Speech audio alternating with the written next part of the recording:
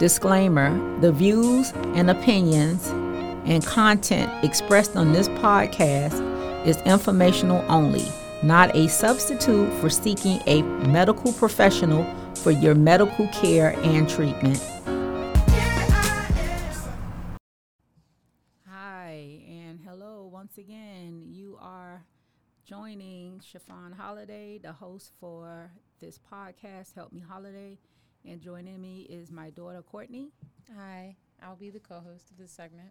And today we're going to discuss a topic called hypertension. This is ending up the rest of our cardiac series, and we're going to end it on the term hypertension, what it means, the diagnosis, what are some of the signs and symptoms, what else could be causing your blood pressure to go up, and basically how we treat it. So quickly, the definition that we use for hypertension is based on a staging system, and this is measured. It's a measurement that was brought up by the American College of Cardiology and American Heart Association. This was suggested in 2017 that proper measurement techniques were necessary, and patients having hypertension needed to display certain underlying conditions for them to be pretty much diagnosed as having hypertension. So the blood pressure readings for hypertension, we have a normal blood pressure reading. That's a systolic, that's less than 120 millimeters of mercury, and diastolic pressures that's less than 80 millimeters of mercury. Anything above that, we start to stage it. So stage 1 hypertension is considered a systolic blood pressure being between 130 to 139 millimeters per mercury, or diastolic 80 to 89 millimeters of mercury. Stage 2 is systolic of at least 140 millimeters of mercury, or diastolic at least 90 millimeters of mercury. In general, definitions for hypertension, again, are based upon the relationship between blood pressure readings and the incidence of cardiovascular events. And we are specifically medicating those people with numbers that's above the normal systolic readings and the diastolic readings. So next we're going to go over some of other causes that may be causing your blood pressure to go up, because in essence that's what hypertension is, an elevated blood pressure. So Courtney, can you read us some of the medical conditions? Some of the major causes of secondary hypertension include prescription or over-the-counter medications, oral contraceptives like birth control, for example, non-steroidal anti-inflammatory agents, also known as NSAIDs. Yes. Antidepressants, corticosteroids, decongestants, which are things that you would take if you're maybe trying to recover from a cold or the flu. Weight loss medication. Yes. Sodium-containing antacids. Yes. Erythropoietin. Yeah. Cyclosporin. Or tacrolimus. That's what we give patients that have actually transplants. Anybody that's getting transplants get those type of medicines. Stimulants, which are drugs that make your body, that stimulate your body, causing it to... Yeah, so stimulants actually are used, we give like amphetamines and those type of medications. Well, we don't really give them in the hospital setting, but people who are using drugs, they normally will take medications like amphetamines as stimulants. Also, like Courtney said, these are secondary, but they could be contributing causes of hypertension. So once again, these are underlying issues that could be causing your blood pressure to go up as well. Antipsychotic medications they are also classified as contributors of elevated blood pressures. Illicit drug use, such as the methamphetamines and cocaine. And some of the underlying issues and problems that you can have with your body could include that will raise your blood pressure would be like primary kidney disease. You can have underlying issues with your kidneys. uh, aldosteronism, which is basically a type of condition with your endocrine system. Uh, sleep apnea. People who suffer from sleep apnea, they will tend to have high blood pressure readings. A type of anemia called phenochromatoма. Those are big words, but once again, these are just underlying. People who suffer with these conditions, they follow specialists, and most times they're aware of this causing their blood pressure to go up. Cushing syndrome is another type of endocrine problem, and a type of malfunction of the heart. It's called coarctation of the aorta. However, like I said, these are conditions that most people who have these type of conditions, they follow specialists, and they have been diagnosed with high blood pressure as a underlying cause from these particular conditions. So, Courtney, can we talk about some of the complications that people will have from just having high blood pressure and hypertension, and it's just not being what organ systems does it do we see it affecting? So if your heart is consistently beating, and if it's consistently beating at a higher velocity and rate than it usually should be, you can suffer from left ventricular hypertrophy, which means like the heart muscle in the left ventricle is actually growing, and it's getting bigger, a lot bigger than it should be because of all the extra work it has to do. Yeah. Heart failure is also another complication that practitioners typically see because of both reduction in the ejection fraction, which is the systolic blood pressure measure, and preserved ejection fraction, which is the diastolic. Yeah, so people who like cardiologists and, as Courtney said, providers who are familiar with those terms, we know what those mean. But to just put it very simply, people who have underlying heart failure, they will typically have problems with their blood pressure as well. And what else have we seen? Ischemic strokes, intracranial hemorrhaging, yes, which is bleeding in the brain, ischemic heart disease, where your heart is not getting enough oxygen and blood needed for it to function properly, as well as end-stage kidney disease or chronic kidney disease. Yeah, all of these are complications from hypertension, or we will see in practice. We'll see a lot of patients with these conditions having high blood pressure as well. And some other things that we have that we will oftentimes ask our patients once we see them in a hospital setting, and even the providers who follow patients in the clinic setting, we typically will get a history on our patients, especially when we start seeing blood pressure readings that's going above the normal readings.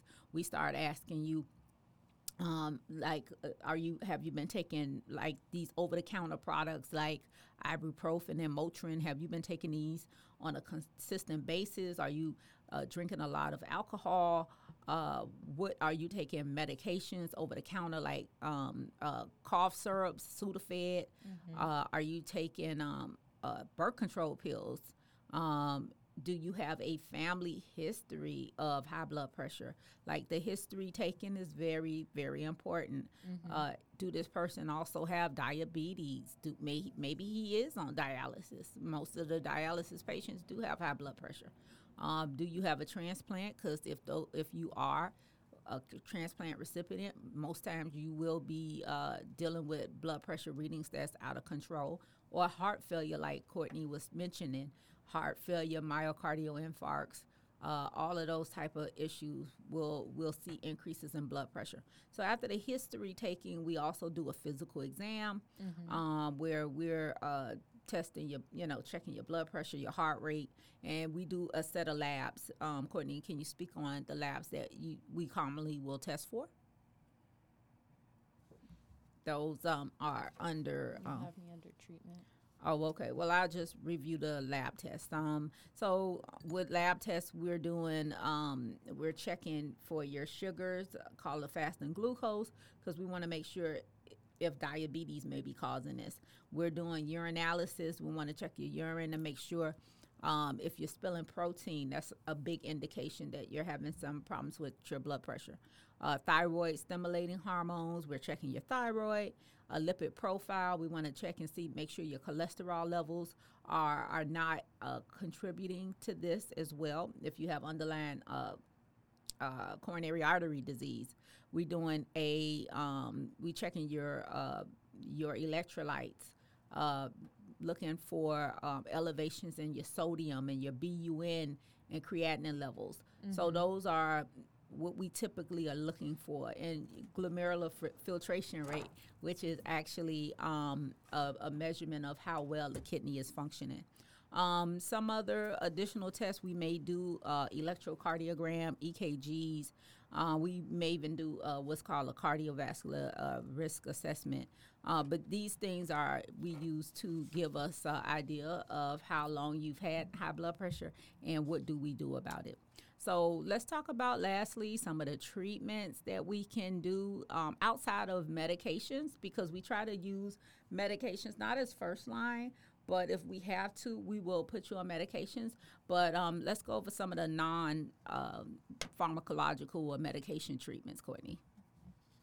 So a few treatments that we want to mention include lifestyle modifications, which should be something that everyone does. Yes. Especially if you have high blood pressure. Yes, so those lifestyle modifications are your exercise and weight loss. Dietary so we also encourage patients to restrict their salt intake in their diet. We also advise potassium supplementation. Yes, especially if you're taking medications that may be causing you to lose some sodium and potassium. So that's what we asked you to do, potassium. Weight loss. Oh, you already said that.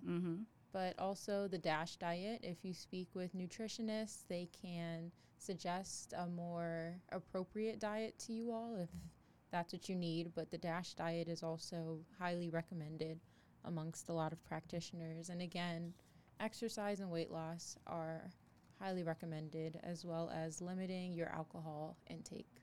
So with the DASH diet, Courtney, just read briefly for us what is a DASH diet. Read that information, because it's very important, because when you are following up with providers in the clinic setting, especially if you do have a physician or a mid-level provider that you're seeing, we will mention to you about DASH diet. So quickly, just explain, what is that acronym? What does it stand for? So DASH actually stands for the Dietary Approaches to Stop Hypertension, and it is high in vegetables, fruits, and low-fat dairy products, whole grain, fish, chicken, nuts, and it's low in sweets, sugars, and red meats.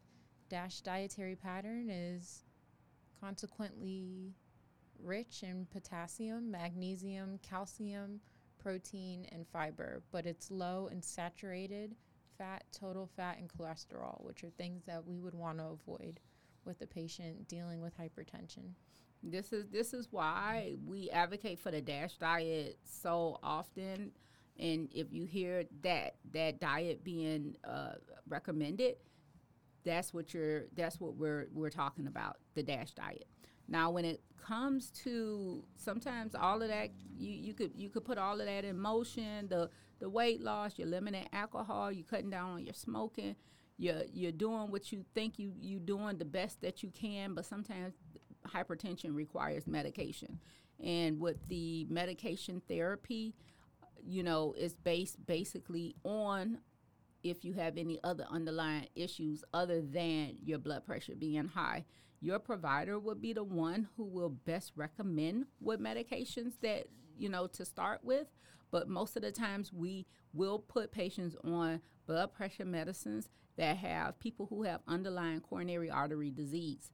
Those are people that have diabetes, chronic kidney disease, people age 65 and older with or without these issues, and also people with coronary artery disease for at least who've had it pretty much significantly over the last 10 years.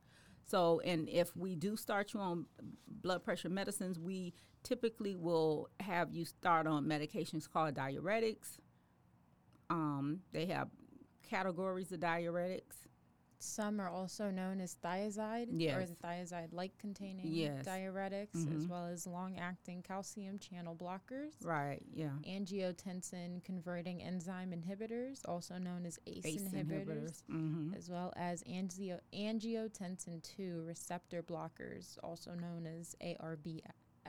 Or ARBs. The ARBs, yeah. So we kind of keep it simple, the ACEs and the ARBs. One thing about the ACE inhibitors, those do have side effects. Some people can tolerate them and some people can't. And one of the biggest side effects is a cough. Anytime you mention after you start like a lisinopril, minoxidil, any type of those type of medicines, if you're put on that and you start coughing, immediately we will discontinue it. And the ARBs are a better choice that we would put you on. Once again, but this is all based on,